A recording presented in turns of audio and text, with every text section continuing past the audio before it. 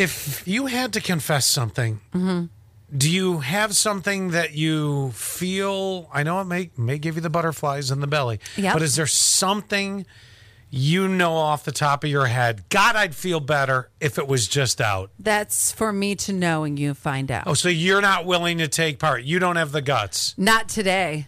Okay. Because I really like to open up Scott and Allie's confession booth. So before we go into the weekend, let's go with a clear conscience. Yeah, you gotta get it cleared out. Sometimes just getting it out, and getting it out with people that are not going to sit there and have a fight with you. Oh, we might.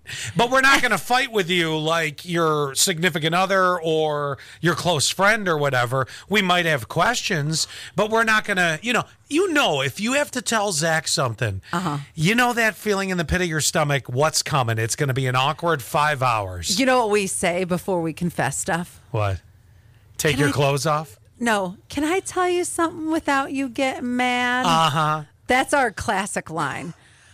Well, I guess. We're going to give you the chance to do it. 607-732-9465. If you got the guts and you just need to get it off your chest. Remember, we will not judge the way a significant other or a partner might.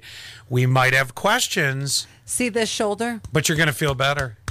That's for you. A hell of a shoulder. You got a good slap again. Look at that. It's like slapping a butt cheek. All right. Let's talk to you next. You got a confession to let out? 607-732-9465. Tracy, you're first in for the confession club. What's your confession? My child.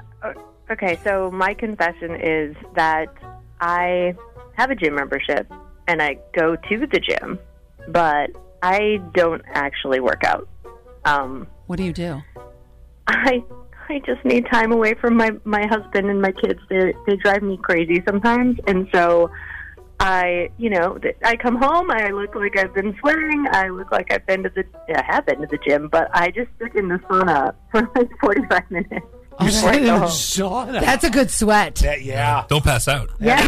More than 20 minutes or I will die. I literally die in there. Yeah, do you take a dip in the pool and then go in, or is it just sauna time? I mean, I'll take some breaks if I need to, but yeah, mostly it's just I need to get out of the house. You know what's great, though? Alone time. I remember the sauna when I was a member of HealthWorks, and obviously you still are. Yep. So I can honestly attest to this. That is the most quiet, peaceful room in the entire gym. There's no one ever in there except for the naked lady who does the crunches. That's right. When I see her in She's there. still doing that? That was 12 years ago. She's still crunching in I there? swear to God, this woman is... That's why she's so ripped, is because she's doing naked crunches in a sauna. No.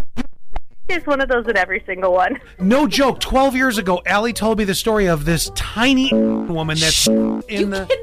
What? You can't describe her. Well, but you did when you told the story. Oh, 12 years ago. Nobody remembers. Oh, never mind.